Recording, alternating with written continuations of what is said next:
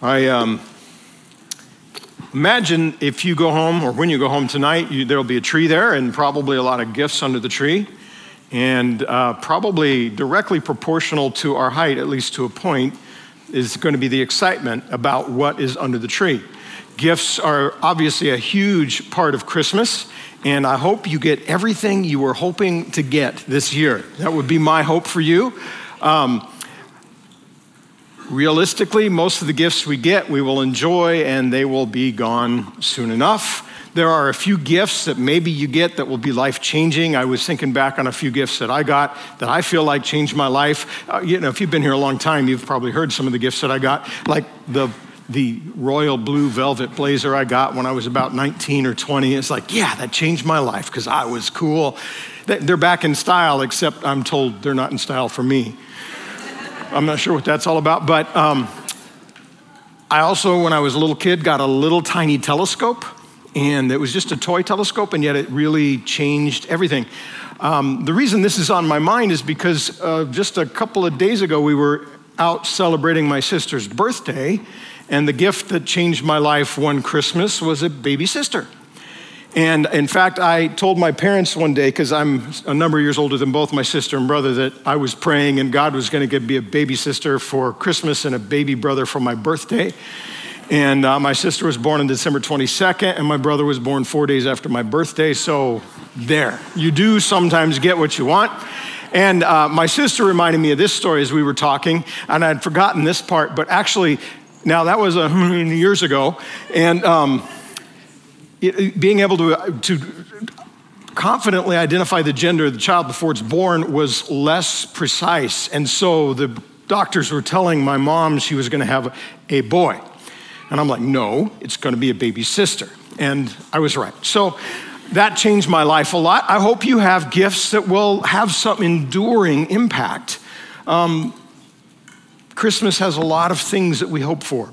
This year, one of the things that struck me in the news was that Brenda Lee ousted, Mariah Carey as the number one song. In fact, when Rockin' Around the Christmas Tree just took over and All I Want for Christmas Is You went to number 2 after years and years as number 1, she said, "Take that, Mariah Carey." And they've developed a friendship, and Mariah showed up and gave her flowers, and it's this big thing, right? And I was thinking about all the different songs that describe what people want for Christmas. Mariah Carey says, "I don't want that much for Christmas. There's just one thing I need." And then it goes on to say, "All I want for Christmas is you." Back in the day, Spike Jones said, "All I want for Christmas is my 2 front teeth." Eartha Kitt, you remember her? She actually was Catwoman on the old Batman TV show, as well as a pop star. And she was the one who sang Santa Baby. She wanted a lot of stuff. In there, she asked for the deed to a platinum mine. That's one of the things she wanted for Christmas. And then, of course, there's Gayla Peavy, who wanted a hippopotamus for Christmas. That's kind of tough to deal with, but she wanted one of those. Alvin Chipmunk just wanted a hula hoop. And then there's the song, "It's Beginning to Look a Lot Like Christmas," right? And I know it's a little bit dated, but "Hop-along boots and a pistol that shoots" is the wish of Barney and Ben. "Dolls that will talk and go for a walk" is the hope of Janice and Jen. And this part may be not so dated. "And Mom and Dad can hardly wait for school to start again." There's different things people want for Christmas. Bing Crosby was dreaming of a white Christmas. Perry Como wanted to be home for the holidays. And I don't know how many carolers have said, "Bring us a figgy pudding or we're not leaving." How many carolers actually got a figgy pudding? How many carolers even know what a figgy pudding is? I don't know what it is, but I'm pretty sure I don't want one. But there's all these things that we put into song that kind of become part of our culture. And I was thinking about how so much stuff gets layered onto the real significance of Christmas. And those are good things, right? The platinum mine may be a little excessive, but figgy pudding may not be all that exciting. But all these things are things that we want, and they're good. And there's so many traditions that we add to Christmas that are good. But over time, it's easy to lose track of what Christmas is really about. Even the way we tell the biblical story sometimes picks up just our traditions as opposed to the scripture. And in the process, it's easier to focus on the narrative that we've kind of spun rather than the significance of the story itself. So I thought I would start by having a brief video talking about the Christmas story from Scripture and how we hear it and how it actually is, and then I'll share some more thoughts.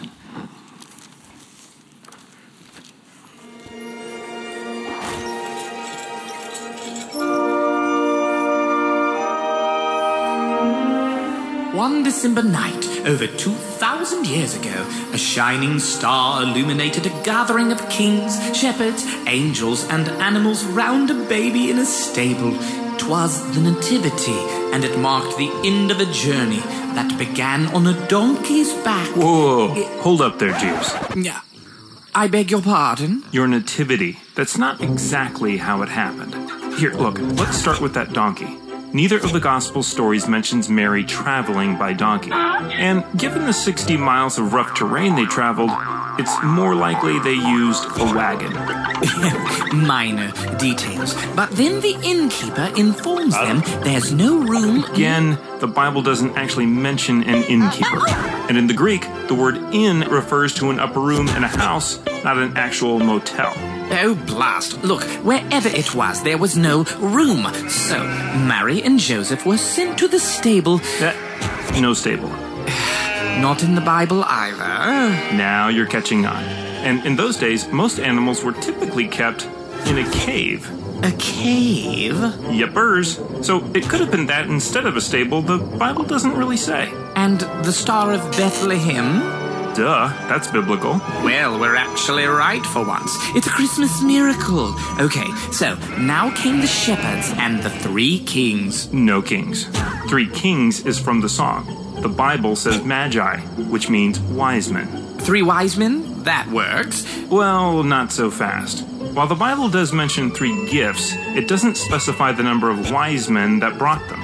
You mean there could have been more? Oh yeah, a whole posse even. With a crowd like that, it's a miracle the baby Jesus never cried. What, no crying he makes? That's just a lyric from Away in a Manger, not actual scripture. Well, of course he was crying. You just added a whole crowd of strange men. Yes and no. There may have been many wise men, but they weren't there that night. You see? Okay, that's enough. Except for the bloomin' Star of Bethlehem, you've just dismantled the most inspiring image of Christian tradition. So what's your point? Point? Well, I guess it's this. Even when all of the man-made traditions are stripped away, the eternal truths still remain. Whether they traveled by donkey or wagon, God brought them safely to the birthplace that was prophesied. Whether born in a stable or cave, God provided shelter in a strange new land. Whether there were 3 kings, 3 wise men, or many, God called the elect to bear witness and testimony to the birth of Emmanuel. So whether your manger looks like this, or like this, the one thing that remains unchanged is this: a baby boy, born of a virgin, this day in the city of David, a Savior, which is Christ the Lord. Bless you, sir. I'll never look at the miracle of December 25th the same way again. December 25th? Oh, I almost forgot. Stop that. Music!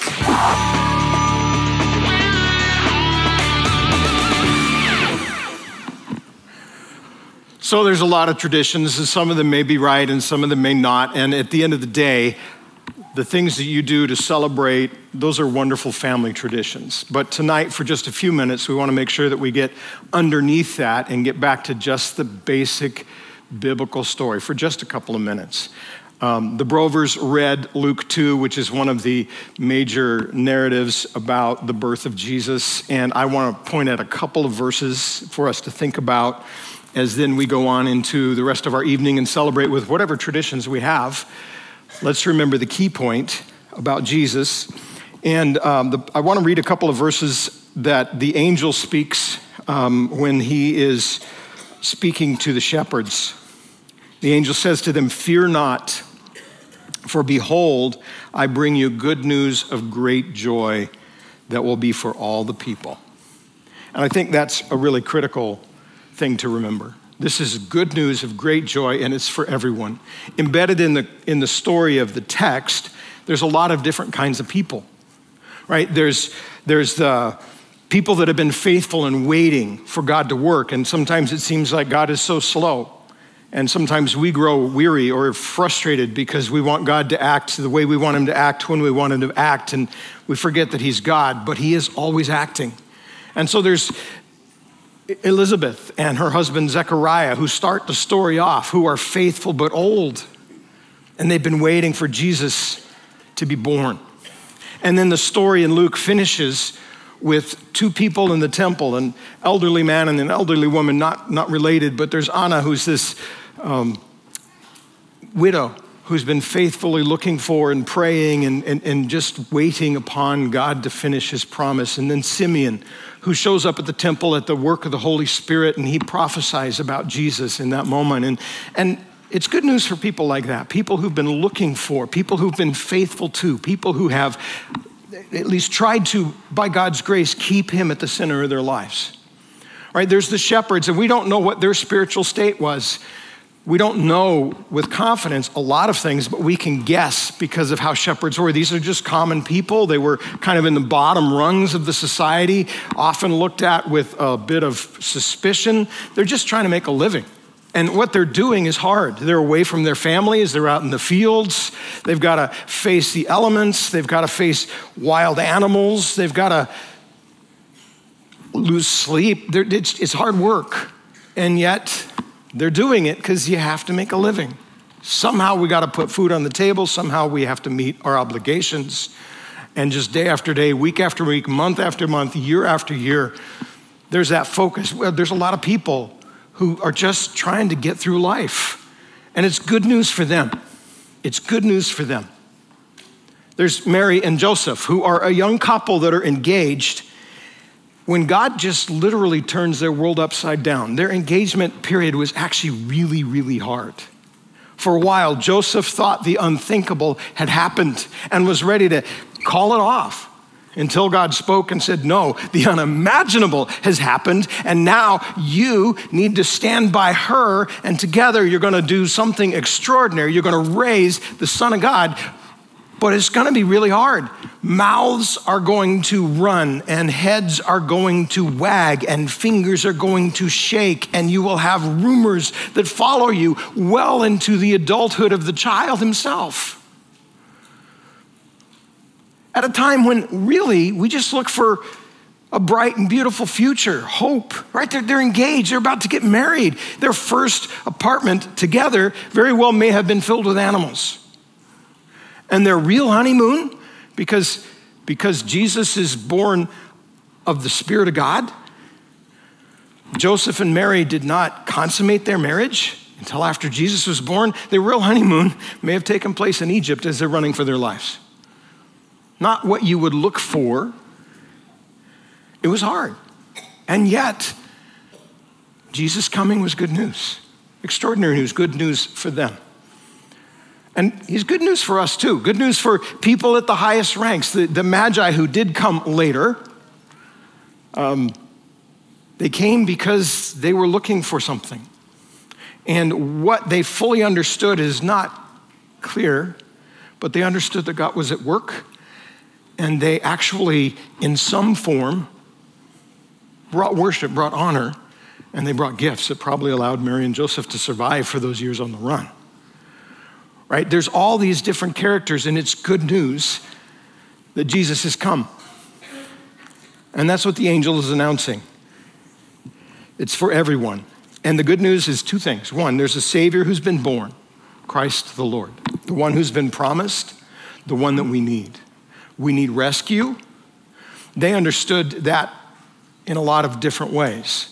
The faithful followers of God at that time grieved over the fact that their nation, which was supposed to be God's nation, was anything but.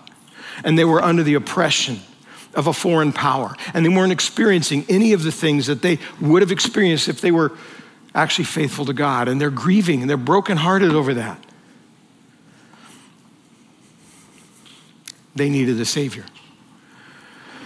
And they knew the problems were deeper than just political. That's what everyone was looking for. That's why Jesus, as he announced his presence, was so often misunderstood, because people were looking for simple political power solutions, and even his own people were sometimes confused.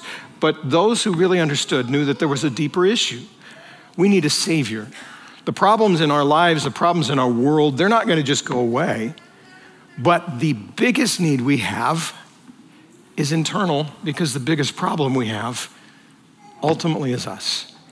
And so it's good news that God sends his Son to be the Savior, the one he promised from of old, Christ, the Lord. That's part of the good news. The other part of the good news is as the angels are speaking, glory to God in the highest, and on earth peace among those with whom he's pleased.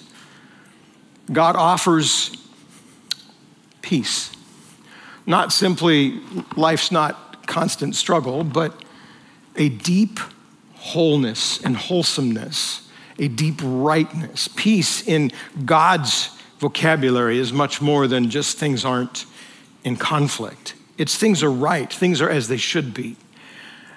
And that's what Jesus came to offer, peace. But it ends by saying this, in the more traditional versions that we probably grew up with. It says, peace on earth, goodwill to men. It's more likely, as translated was read earlier, peace on earth among those with whom he's pleased. The peace of God is something for certain people, those with whom he's pleased. Right? In the story of the Bible, there's at least one person who doesn't experience any measure of peace, Herod the king, a wicked man who holds himself up, opposed to God, and who dies a horrible death, and who takes a lot of people with him. He has no peace, right? It's not saying God is just going to overlook everything. It's saying God is going to bring his peace for those with whom he's pleased. So how does he become pleased with us is the question. And that's a question that it's easy to answer wrong. It's not an invitation for me to try to do all kinds of good things. The scripture is very clear that peace, or to please God, is to be a person of faith, right? It says in Hebrews chapter 11, without faith, it is impossible to please God. And faith at two levels. And this is where the Christmas story really becomes a changing thing, a life-changing thing. The thing that will affect us from this moment forward is as we respond to the Savior who was born so long ago, who grew up and lived a life showing us God, and then offered himself in exchange for us in his death on the cross, and then was resurrected, conquering death and offering life, and returned to heaven saying, I will send my Spirit, I will come back one day and fix everything, but in the meantime, I will be with you. That Savior is the one who gives peace to those who trust him. To those who trust him. And so that's really what I want to just pull us back to amidst everything else.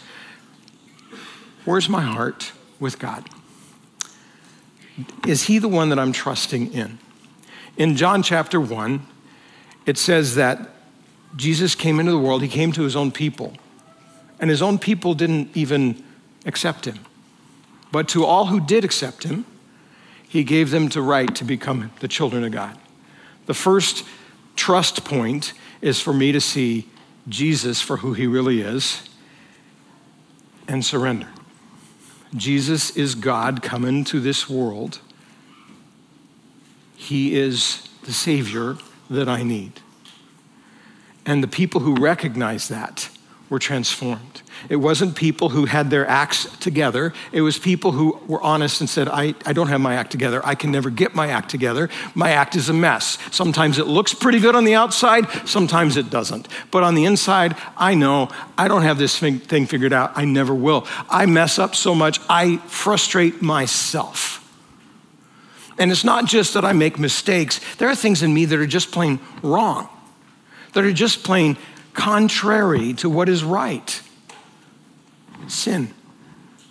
And those who came to the place where they would surrender and trust and say, I need a Savior. You be God. I'll just be yours. Those are the ones who he gave the power to become the children of God. That's the first trust. And so the first question I would have is that this good news for all people, at least for those with whom God is pleased, is God pleased with you? Pleased with you doesn't have to do with your behavior. It has to do with your heart position.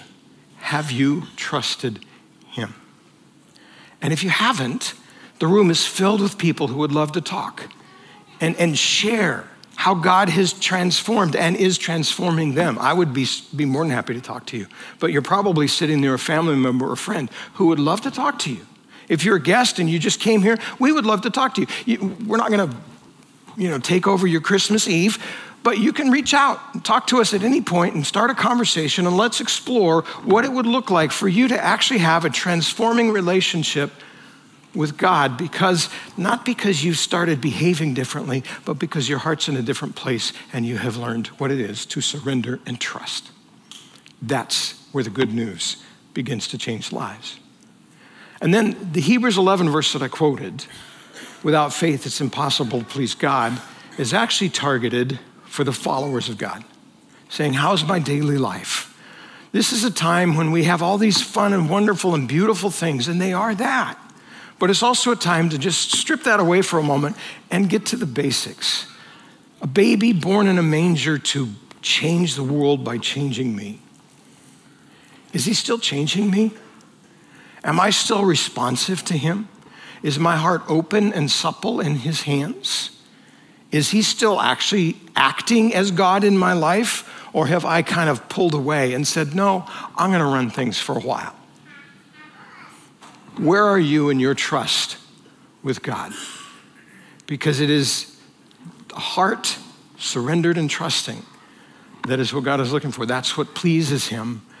And those that are pleased, those that please God with that heart, those are the one for whom Christmas is that transformative good news. So my question would be really simple. Where's your trust? If you have questions, you want to start a conversation, please reach out. We would love to talk to you. If you're part of God's family, you're part of this family, and God touches something, you want to have more conversation, reach out. We'd love to talk to you. If you don't know where you stand with God, you're not part of this family regularly, but something's going on inside, we'd love to talk to you. You can reach out on the internet, you can reach out by phone, whatever. We'd just love to have a chance to dialogue more. Because the fact that Jesus entered this world so long ago is the good news that changes everything. Mariah Carey may say, all I want for Christmas is you. Great. But all she needs for Christmas is Jesus. And that's all I need for Christmas either. That's all you need for Christmas. The other stuff is nice, but Jesus is the thing that changes everything. I like to pray. Our ushers are going to come, and we're going to take an offering for those of you that have brought an offering you want to give. And I just want to invite you to just take a moment in your heart and let God speak to you. And ask him, God, where's my heart with you? Am I in a position of trust? Am I in a position of surrender? Have I allowed things to clutter and get in the way? Have I taken control? Lord, would you speak to me and use this moment to do a transforming work in me? Father, I do thank you for sending your son to be the Savior of the world. I thank you that this story that we've told and retold is true. And all of the details that get added on, Lord, some of them are crazy and some of them are beautiful, but at the heart, the reality is really simple. You have come to be our Savior. I pray that that would be the prevailing point of our Christmas. And as we celebrate and give gifts and feast and whatever else we do in our traditions, I pray that there would be this center theme that just underpins everything. It's all because of you. It's all because of your grace and giving your son for us. May we worship and celebrate him most of all. Lord, I pray for these gifts that are given. I pray that you would use them to further the worship of Jesus in this world and to bless people in his name. And it's in his name we pray. Amen.